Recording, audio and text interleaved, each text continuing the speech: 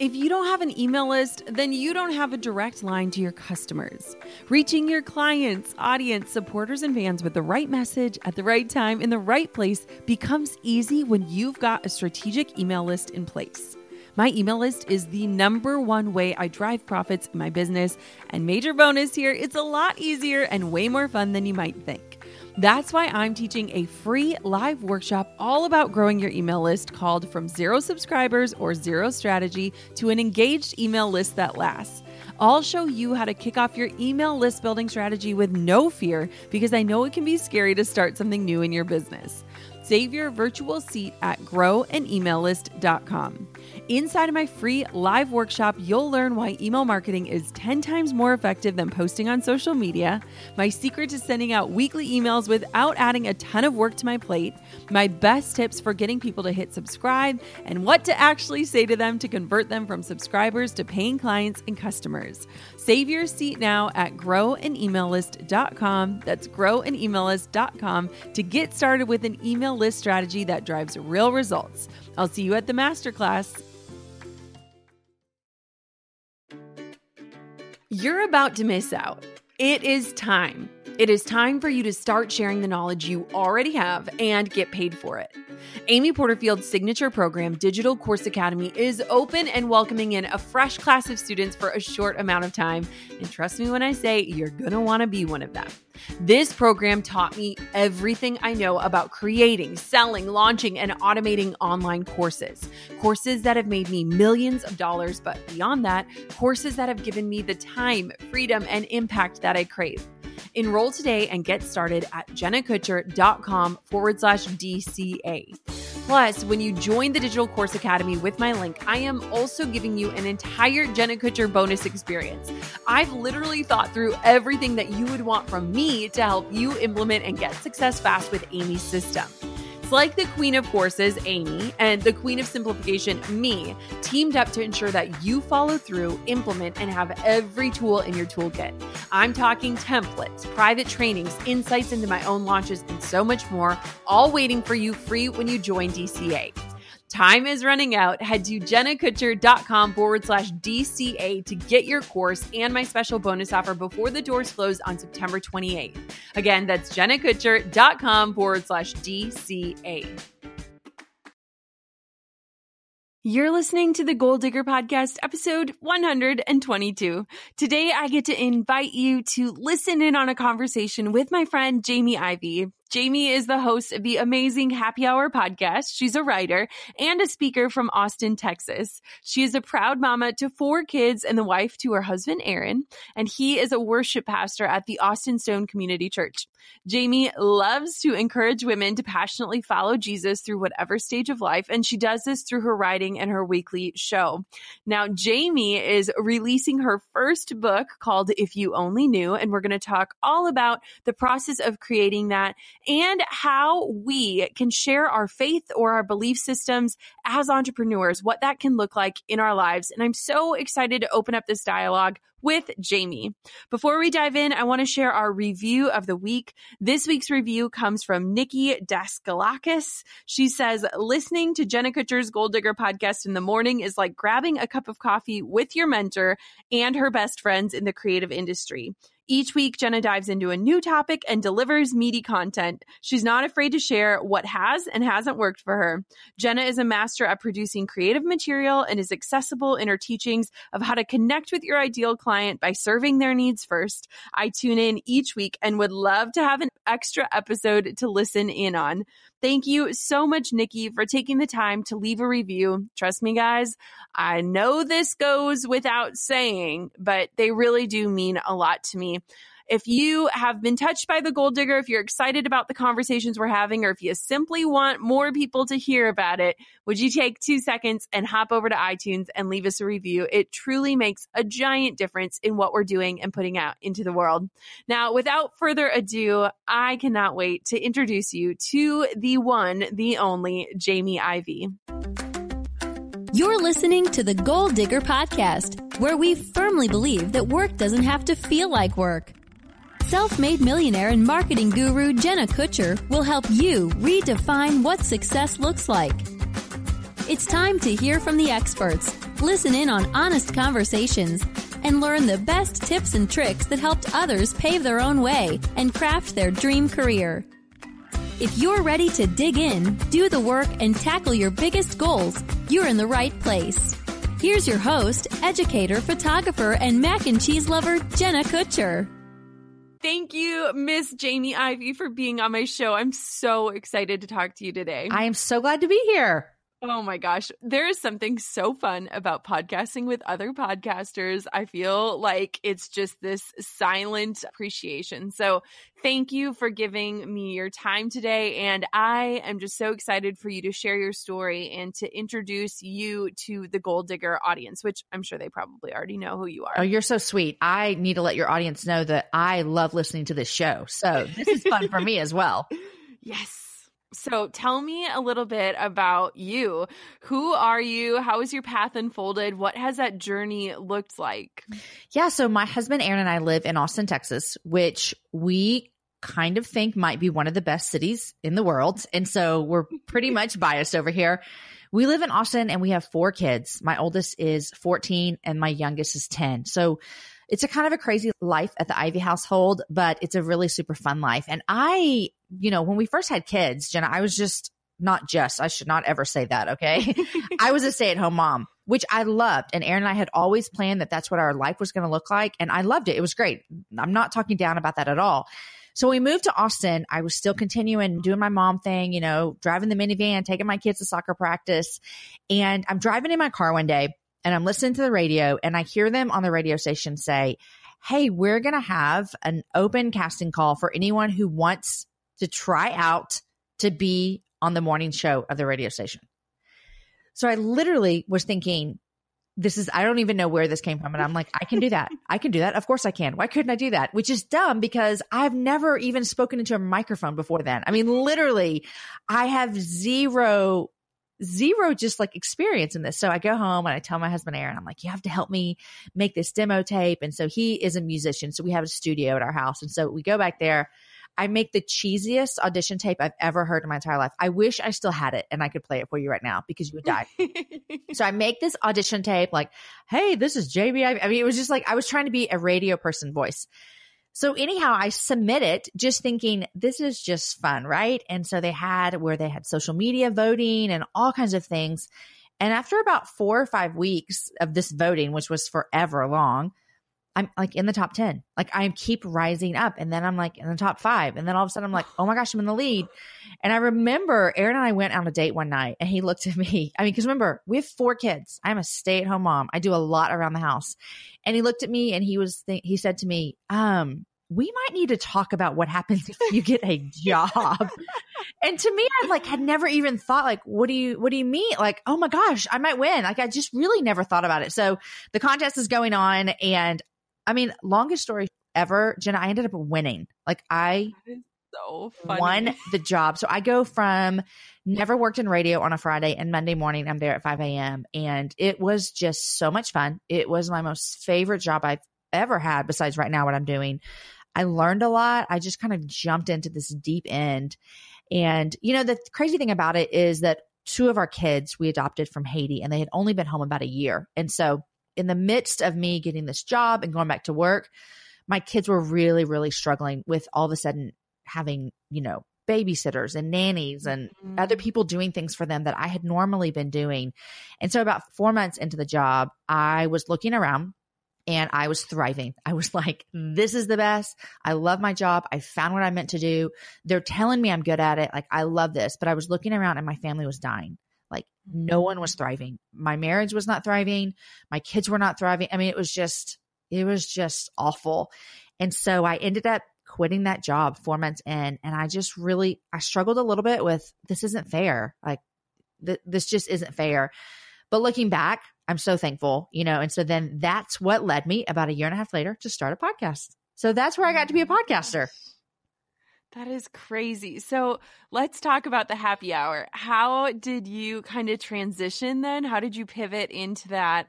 And what did that look like? Because starting a podcast is daunting. It's daunting. It really is. And I started 3.5 years ago. And so I knew that I loved this medium of talking on a microphone and having people listen. I remember one of the things I kept saying when I had to quit was, I just feel like I lost my voice because I loved having that voice. And it took me a while to kind of own that and feel like that's okay to want to have a voice in the world. I don't know why I thought I couldn't, but after I quit the radio station, I thought about going back and applying at different stations at different times of my life. And really what happened is about a year later, I was on a podcast. I was a guest on a podcast and I got off of that show and I thought I could do what she just did. Like I could do it. Now I had no clue what to do, and so over the next 6 months, I really just kind of threw around ideas. What do I want my show to be like? What would I want to listen to?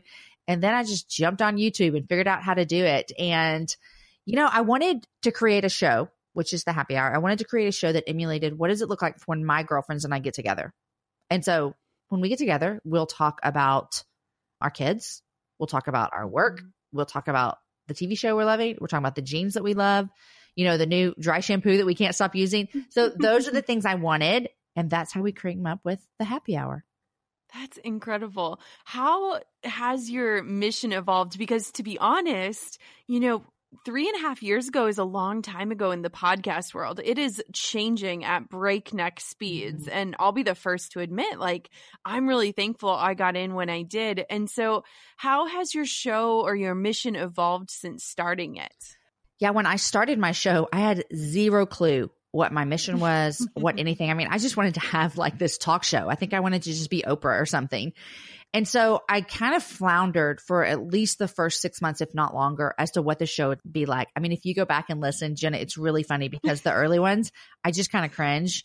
And on the show, we talked about a bunch of surveys because I was doing what I did in radio. And so I thought, I have to ask people, what's your favorite city to live in? And if you had 10 days, in this, what would you do? And I just didn't really know what I was doing. And it took me a while, honestly, to figure out what do I want the happy hour to be? What do I want it to accomplish? And so I would say at least a year into it is when I decided, okay, for the happy hour, I want it to be a fun show, obviously, but my goal every single week is exactly the same, no matter who is on. And for me, it came down to, I want to encourage women to just do whatever they can do in life, whether they're a stay-at-home mom, whether they're an entrepreneur, whether they work at Dillard's, it doesn't matter. I want to encourage them in where they are. And I want to inspire them to do great big things. So I want them to listen to the show and be inspired.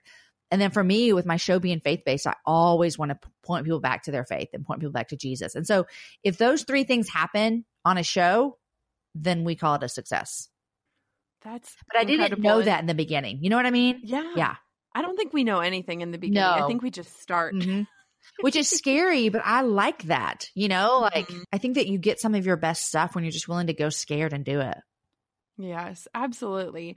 It was so fun. For those who don't know, Jamie and I were in Guatemala together with Noonday Collection, and it was so amazing meeting you in real life. And I think that I am always very cautious of looking at people online before I meet them in person because I want to not walk in with preconceived notions or with ideals of what I think they are.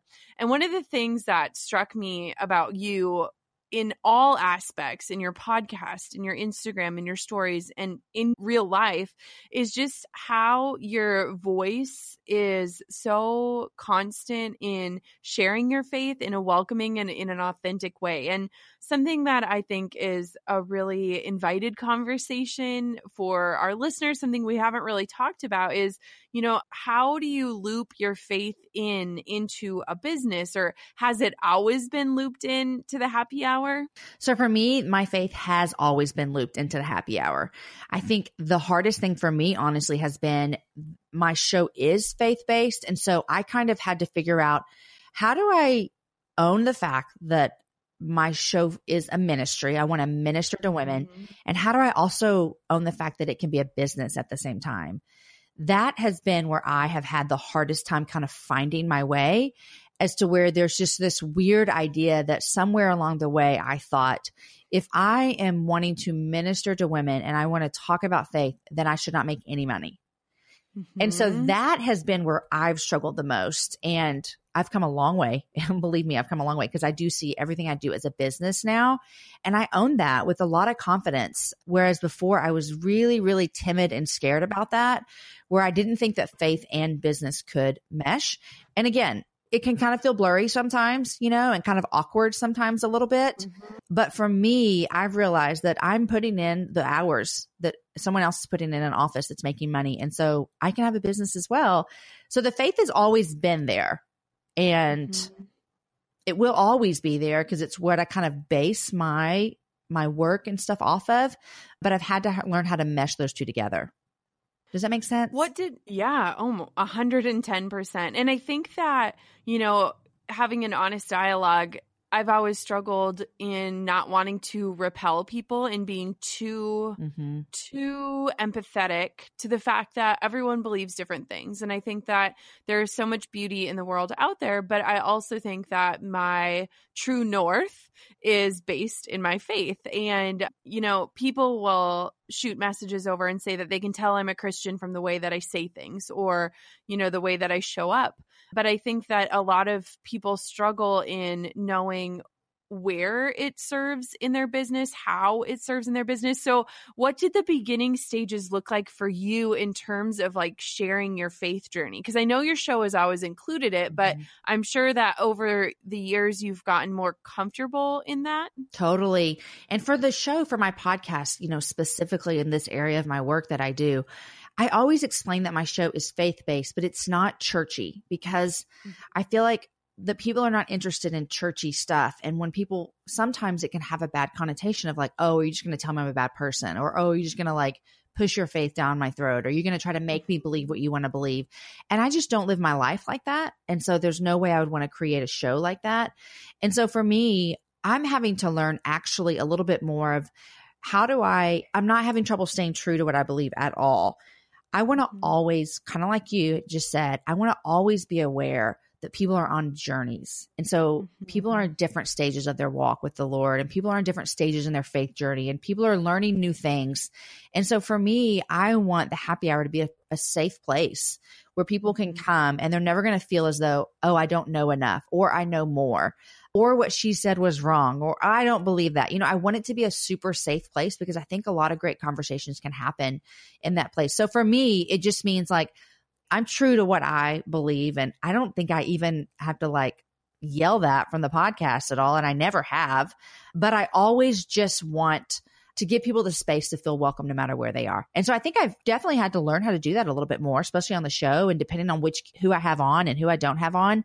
And so for me, it's balancing that as well, balancing my guest, whereas we're not always just talking about something super heavy, but people can feel welcome no matter where they jump into the conversation. That's a very, very great answer. I'm like lost for words. I think I'm thinking about all the things you're saying, and I think that's awesome. So is there any specific instances or stories that come to mind when I ask you about a time maybe that you felt self-conscious about sharing your faith in work or otherwise? It doesn't have to be about the show.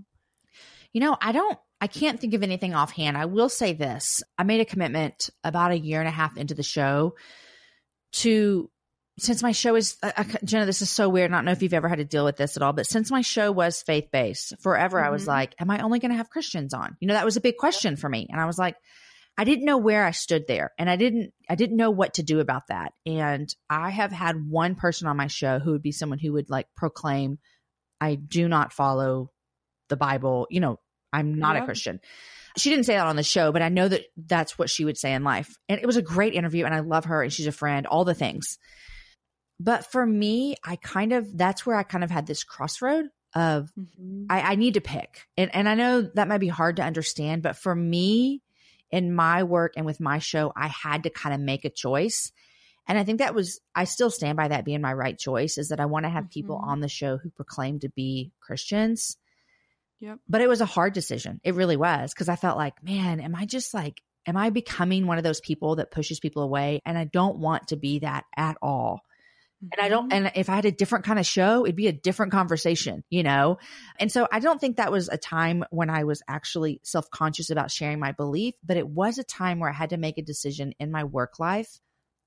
It was a really big crossroad for me. And so that was hard. I'm still okay with it, but it was just kind of a hard decision. I think, the world of podcasting is filled with decisions like that. And I think that as we're preparing interviews into the new year, I mean, I've had conversations about mental health and race, and, I'm encouraging these conversations, but they're anything but easy. Mm-hmm. And I think that a lot of times when people tune in, it's, oh, you're just sitting there talking to people, and it's a job to facilitate and open yourself to conversations that can be harder to be had, because there's so much grace required in broaching delicate subjects, and there is so much opportunity for people to take things out of context or to take things the wrong way. So one question that I have for you is, do you have any tricks up your sleeve in how to share your faith in a non-pushy or an honest way? Any tips for listeners looking to understand or kind of harness the ability to share their beliefs in a way that invites people in, that welcomes people wherever they are at? Yeah, I think one thing that even just doing the podcast has helped me kind of achieve a bit more, because I have to put it in practice all the time, is I think when I think about sharing your faith in whatever you're doing, to me, I think one of the huge components that a lot of people miss is just listening.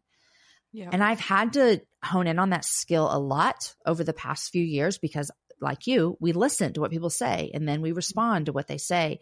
And so for me, when I'm talking about sharing what I believe, or even sharing a concept that might encourage women, I think that where you have to start is really listen to who you're talking to. Because if you're not listening to them, you're going to share something that they didn't ask, that they don't care about, or that they already knew, And so for me, I think when you're thinking about even just how do I share my faith in a real authentic way, maybe in my workplace or through my job or whatever it might be, listen to who your audience is. And that has been really, really helpful for me in listening to the guests I'm interviewing, and then also just listening literally to the audience. What are they saying? What is it that they're wanting? And how can I speak into that? I love that. Something that I think is really inspiring, especially knowing you now, is the way that you share your guys' lives. And I just light up when I see your Instagram stories or hear, because I just feel like you're taking people on a journey. And I think that you have a super, super incredible gift when it comes to that. What would your, secret, I don't know if it's a secret, but what would your superpower be if you could name one thing that sets you apart from other people? Oh gosh. Maybe it's what superpower do I want? No, you definitely have multiple superpowers. I feel like, and I'm going to go off of what I feel like people tell me, because it's really hard to just kind of say, this is what I'm awesome at. I struggle with that. But I feel like that when people look into our world, and we'll just use Instagram as the example here, because that's where I do a lot of just letting people into our world. I feel like they feel kind of not alone. I try to show the normal things of our life. And I also try to just be an encouragement. My kids are big now. I told you, my oldest is 14 and my youngest is 10. And I try to use the opportunities to kind of encourage those younger mamas, For example, when we were taking Christmas pictures, I put this adorable picture of my kids up because they're just so cute. And then really took the time to encourage moms. You know what? None of my kids need to go potty during the pictures. Nobody hit anybody in the face. No one got a timeout. And it didn't used to be that way. Family pictures used to be miserable. And if anyone's listening that has little kids, they know exactly what I'm talking about. But I think that's something that I try to do really well, is to be an encouragement through my own life. Well, you're doing it. Let's go off script for 1 minute. And can you share a little bit about your adoption journey and just kind of how your life took that turn and what that looked like? Yeah, it's crazy because people ask Aaron and I often, did you always plan on adopting kids? And the truth of the matter is, Jenna, I never knew anyone that was adopted or had adopted until I was a married woman. That is crazy. Isn't it crazy? And so I feel like, I grew up, I graduated high school in 96. So I grew up in the late 80s and early 90s. And I feel like adoption was just a little bit different then. And anyone that's listening that either, that was a part of their life then, it felt a little bit more secretive then, if that makes sense. And so all of a sudden, Aaron and I are married. We're living in Tennessee and we're attending a church where a lot of people, a handful of people, whatever, it felt like a lot, a handful of people are adopting baby girls from China. And so Aaron and I were young, married. We have our first child, Caden, and we just really started to feel like, I think this is how God's going to start our, add our next kid to our family. So we're just young and naive and have no clue. We walked into an adoption agency. I think my son was like 7 months old. I mean, we're babies with a baby. I mean, we just don't know what we're doing in life or anything. And so we walk in and we just tell them like, we don't know, but we just really feel like God's moving us to adopt and we have no idea what we're doing. And come to find out, we were young and all those things. So we didn't qualify for a lot of international adoptions. But they said, we always have a great need for families to adopt Black or biracial boys. And we're like, yeah, we're in. We don't, we're good. We don't care. And so that is what led us to our first adoption, our son Deacon, who was born 22 months. Well, not 20. He was born like a year and a half later. And so we added him to our family. And then we were just doing our thing, family of 4. We were good. And I just couldn't shake the idea that we're supposed to have more kids. And my husband did not have the same idea. He was completely happy with our 2 boys. And so, long story short, I ended up on a trip to Haiti about a year after our son Deacon was born.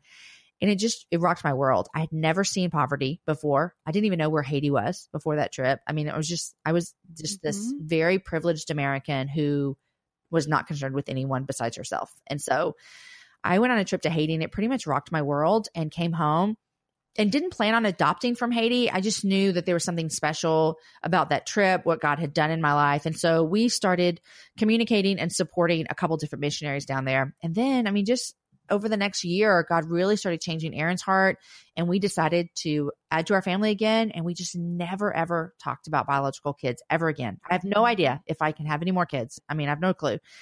And so we decided to adopt from Haiti, and that's what led us to our kids, Amos and Story. And we started, and then they came home 2.5 years later. And so, did they come home together? No, she came home in October, and he came home 3 months later.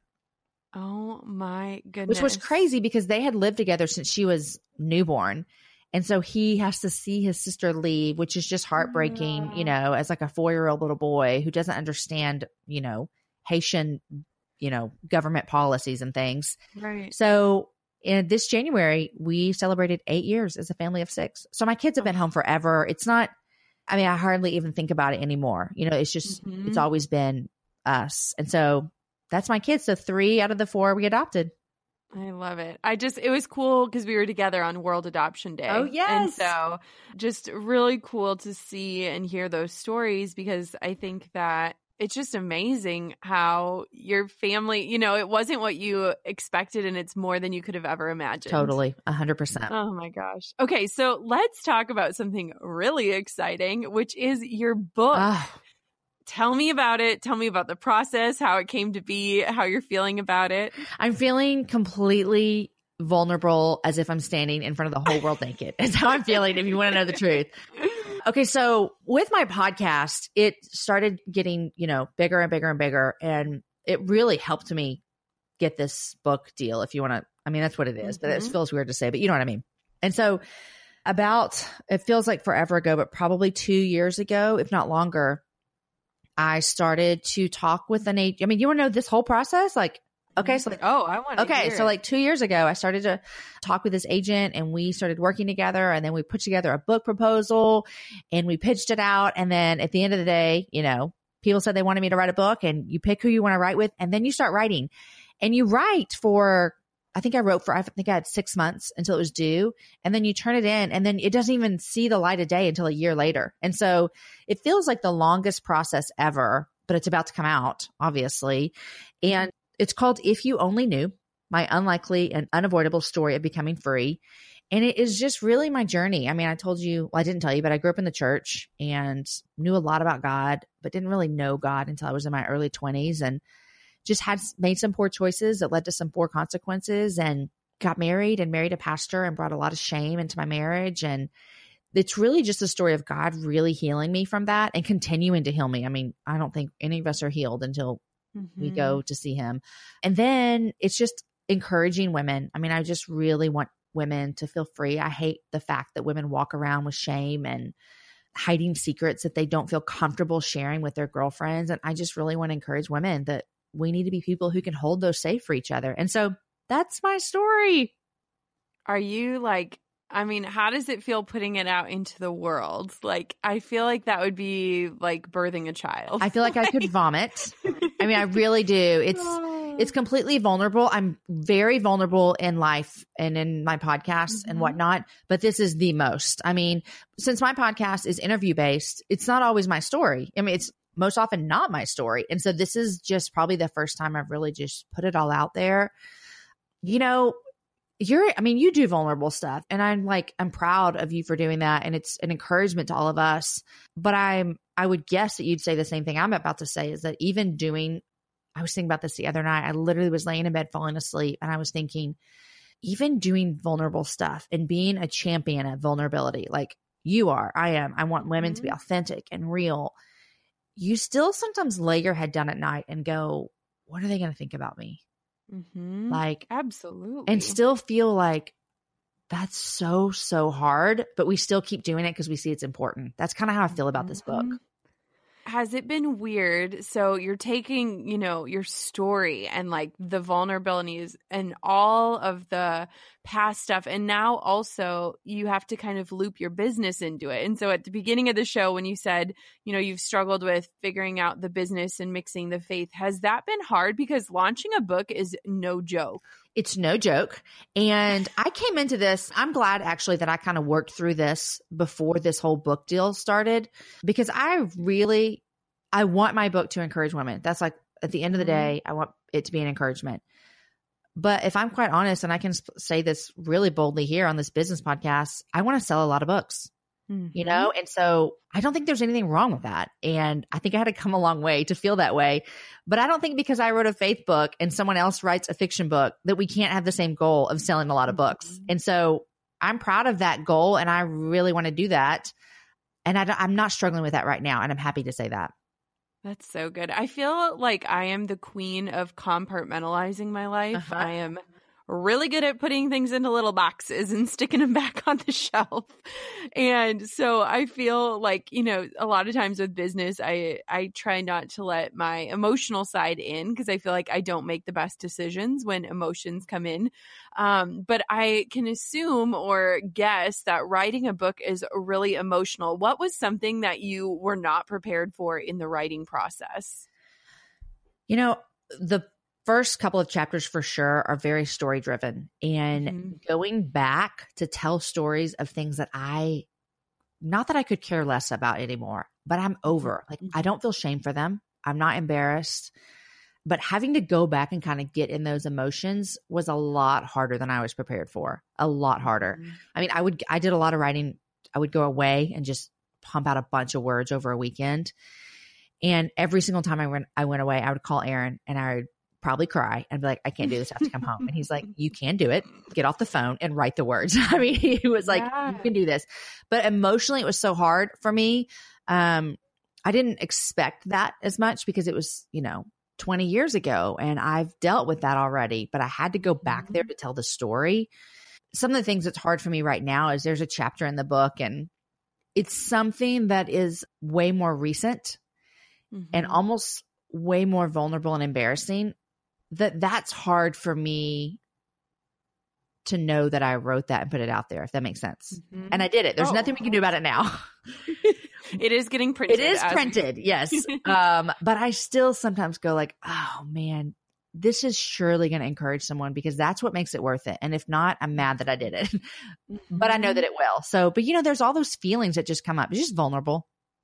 Yeah. Oh, absolutely. So one thing that I found, the more people I work with, specifically women, is that when we go to share certain things, we can imagine someone that we know or love reading them and rolling their eyes or asking hard questions. For me, like, I would always wonder, like, if my mom reads this, like, what is she going to think? Or the way that I write sometimes is different than I speak. Did you stumble upon any, like, creative blocks in terms of like wondering what people's thoughts were, like specific people in your life, or were you able to kind of block that out? For me, it'd probably be my kids. How is that going to feel? And I've worked through that, and I'm on the other side of that for sure.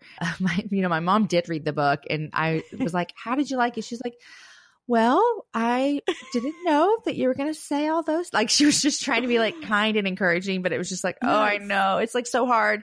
There were those things. Also, just saying things out loud is one thing to a girlfriend in front of you. saying things out loud that thousands upon thousands of people will read and hear, it just takes on a whole new ball game. And so for me, I just had to really think about, how do I say this and be the most authentic and the most real, but also not just to say it. Like, I don't just want the words to just be flippant just so they're said. So that kind of created a block of just thinking, okay, who all is going to read this and what's my purpose in saying this out loud? That was really a good process for me because it's different. Like, you know, you said you might write or talk differently. It's different than just sitting across the table from a girlfriend. But at the same time, I wanted to feel like I was sitting across the table from a girlfriend. So, you know, that was hard for me, and it was a good practice as well. That's awesome. So my final question about the book was, what did it feel like to have timelines attached to like what is your life story? Because to me, I think that would be paralyzing to say, okay, you got these certain deadlines and you got to deliver.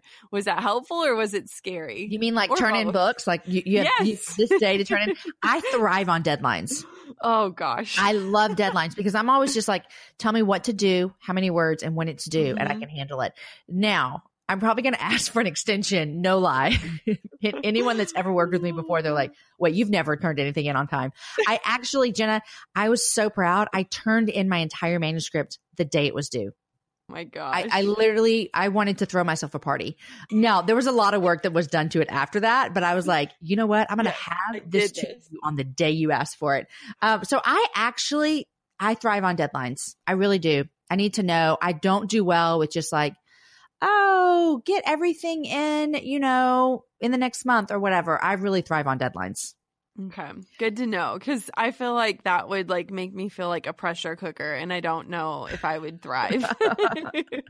So I want to know, like, I think your writing is just so pure and so true. So if you could pass along 3 simple tips for our followers to write a beautiful, real post, what would they be? You know, one thing that I think is really important, basically however you're communicating anything, but in writing, is to really know who you're talking to. I think when you know your audience, you can create something really beautiful for them. And I think it takes time to learn who your audience is. If you're writing on a different platform that's not your own, I think that can be a lot more difficult. But if it's somewhere where you're consistently putting out content to someone, to really know who is your audience and what do they want to know, a lot of times I'll think of a kind of a make-believe person, you know, like Danielle. And I try to think, what is Danielle like? What does Danielle want? What does Danielle need? And then I write to Danielle, knowing that most of my audience is pretty typical like Danielle. So that's one thing, is kind of know who you're talking to. The other thing is just to really be yourself, be authentic, so that the person reading, if they were to run into you someplace, they're going to feel as though they're getting the same person. That's something I always really strive for, is that if you're a listener of the podcast, or I speak at an event you're at, or you read my book, I would be super embarrassed if you met me and then didn't like me. Not that you might not like me, but you know, hopefully if you don't like me, you never liked anything I did anyways. You know what I mean? It's fine if you don't like me. But I would hope that I would give you the same person. So I would say, you know, try to be authentic. So know your audience, try to be authentic. And then really just, for me, I always think about like, I want to give people what they want. As you know well, and your listeners know, content is everywhere. And so we are inundated with people telling us things. And so for me, I want to think about, how can I tell you something that you needed and then I didn't waste your time? Yeah. And so know your audience, be authentic, and then give them what they want and not much more. Amazing. I mean, give them more, you know what I mean? But like, don't waste my time. And give it good. Yes. Like, make it good. Yes. Yeah. No fluff. No fluff. No, we don't have time for that. So what does your current process of content creation look like? Because you really do have a lot of different avenues happening in your business between the blog, the podcast, and the book. Do you have any hacks or any secrets in that? Well, I'm listening to the Gold Digger, trying to figure out how to do everything. We were like boot camping it in Guatemala. Like, total boot camping. I am. Here's a little plug. I am going through your email class, which is great. But for me, this is a big struggle in my life, honestly, is just when to find the time to make those creative outlets work. My biggest struggle in this business that I have is actually finding the time to be creative. And that's really sad because I need that in my life. And so I'm really struggling with that anyways. But for me, I am a note taker, and I Like I have Evernote, I have Google Docs, I have all those things. But you know what I love? It's a notebook. Like give the girl a notebook and let me write stuff down. And so for me, I'm constantly writing stuff down throughout the day in this one notebook. And so if you were to pick it up, you would have no idea what any of it meant.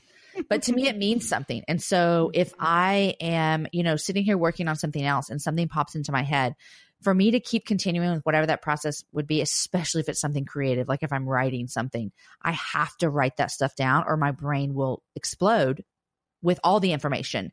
And so for me, with the creative stuff that I'm trying to do is trying to give myself freedom to be creative in the moment. But when something pops into my head, to be okay with being like, okay, I'm gonna take 10 seconds and write it down and not feel as though I'm like kind of cheating the process of creating. Does that make sense? Yes, Yeah. absolutely. And I think, I went through this like total season of burnout a couple years ago.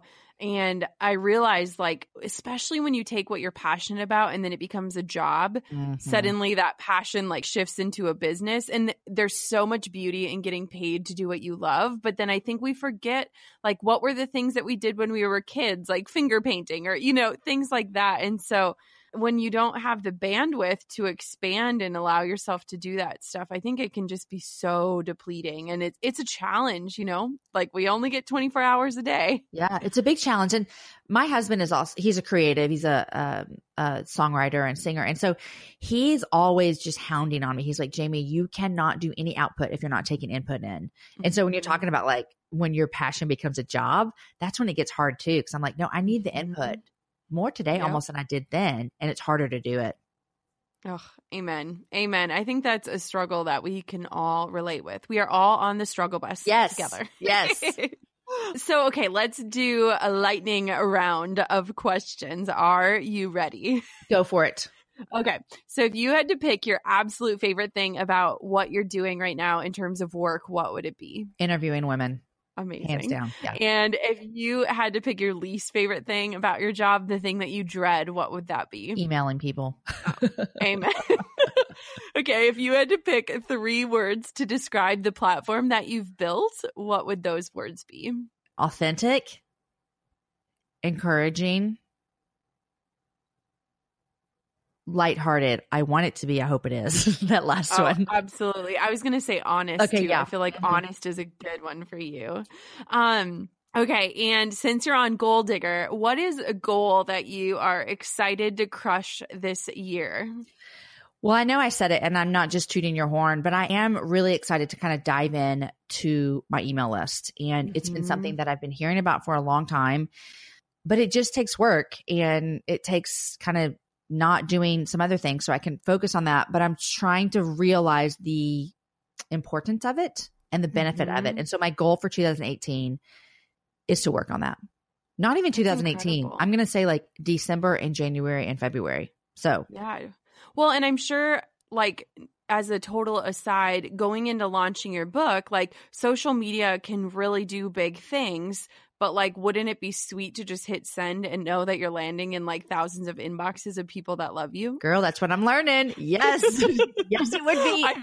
I think it's just, the more that I grow and the more that I learn, it's like social media still feels like a screaming match and it's exhausting to try to make the most noise. And so I think that there is something so beautiful about like the gentle whisper that could be that email. Yeah. And I feel like, so for so long, so many of us have been so enamored by Instagram and Facebook. And I think there is so much power in that. And you and I even talked about podcasting statistics and all of those things, but they're all so elusive and so hard to measure or to understand. So girl, you are tooting my horn because my number one goal for this year, I don't even know if I've shared this, is to make my email list bigger than any social platform that we have. Oh, I love that. The importance of it. So, oh my gosh. Okay.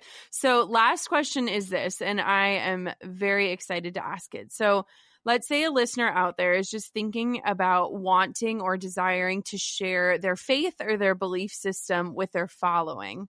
What do you think is the single best piece of advice that you want to leave them with today? I think one of the best things that we can do as people who want to share our faith is to be people who our actions, and this is just our actions are speaking louder than our words. Mm-hmm. Like I would really, really hope that someone would know that I have a faith without me having to explain to them my faith, if that makes sense. I mean, you even mentioned it, that people have emailed you and said, I thought you were a Christian because you said this. I mean, on one hand, as Christians, we are called to tell people about Jesus. It's what he asked us to do. But if I'm in my business and I'm doing whatever it might be, for me, the podcast or writing a book or blogging or whatever that might look like, I want there just to be something. And so my best advice to you would be to, this is going to sound awful, but it's true, is just act like a Christian. There you go. Act like your faith is, act like, what does your faith ask of you? Act that way and people are going to see it. That's so good. What an amazing charge. Where can everybody find you and pick up your book? You guys, I cannot wait for the book. And it's coming out in 2 days when this show airs. So tell us about where we can connect with you and read your story. Well, I'm super excited. You can find most everything about me at jamieivey.com. My favorite social media is Instagram, which is just at Jamie Ivey as well.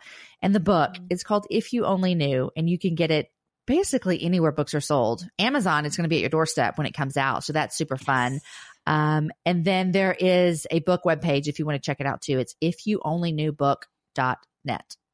Awesome. And make sure too, guys, to tune in to the happy hour. I think that there is something so awesome about the podcasting community. And I love sharing my favorite podcasts because I think so many of us are just waiting for our favorite shows to release each week. And we need more shows to subscribe to. So definitely go check out the happy hour. Jamie, thank you so much for your friendship. Thank you for showing up. And thank you for just giving us such insight today. Thanks, Jenna. So there you have it. Isn't Jamie great? If you guys have not tuned into the happy hour, hop on over there. It is an awesome show to listen in on. And Jamie is so inspiring, so encouraging, and so inviting. And I just really loved chatting with her today. I had so many takeaways from our time together, but I think one of the biggest ones was just learning to let your actions speak louder than your words. And instead of just talking about what you believe, show it. And I think that that is such a challenge for all of us, regardless of where we fall or what we believe in. I think that we are often big talkers and not always great walkers. And so I really loved hearing Jamie talk about her experience with that and how she continues to share her faith through the work that she's doing. I also loved hearing about the process of her writing a book and, going back to those times where those emotions still felt so rich. I think so many of us can relate to our stories, having some of those more raw points and really having to go back and process them. Man, that is some hard work. Guys, Goal Digger is just such a joy to be able to show up in your life every week. It means so much to be able to have conversations like this one with Jamie. And I just want to say a giant, giant thank you. Thank you for tuning in. Thank you for your encouragement. And thank you for letting me facilitate these types of conversations every single week while showing up in your earbuds. Until next time, Goal Diggers, keep on digging your biggest goals. And I will talk to you guys super soon. Thanks for listening to the Goal Digger Podcast. Dive into the show notes for this episode and all past episodes at www.goaldiggerpodcast.com. If you love the show, share it with a friend. The more the merrier. Thanks for tuning in. We'll see you next time, you Goal Digger you. Hey, Goal Diggers. Lately, I've been getting excited to finish furnishing our new home, which is why I want to tell you about a brand that we absolutely love, which is Article. I have been a fan and a customer of Article for years. I'm always blown away by the curated assortment of furniture styles they offer. They have mid-century modern, coastal, industrial, Scandinavian, and even boho designs. There is something for everyone, no matter your taste. In our last house, we had their sofa and leather chairs. At our lake house, we have their dining table and chairs. We also just ordered some of their outdoor furniture for our new patio. Like, if you can't tell, we are obsessed with Article. The quality and style are top notch. Article's online only model means that they can offer some great prices with fast and hassle-free delivery. Pick the delivery time that works for you, and they keep you updated every step of the way. Article's customer care team is also amazing. They're knowledgeable, friendly, and always there when you need them. If you're like me and you're itching to give your home a makeover, I highly recommend checking out Article. They believe in delightful design for every home, and thanks to their commitment to style, quality, and affordability, it's never been easier to transform your space. Article is offering our listeners $50 off your first purchase of $100 or more. To claim, visit article.com/goaldigger and the discount will be automatically applied at checkout. That's article.com/goaldigger for $50 off your first purchase of $100 or more.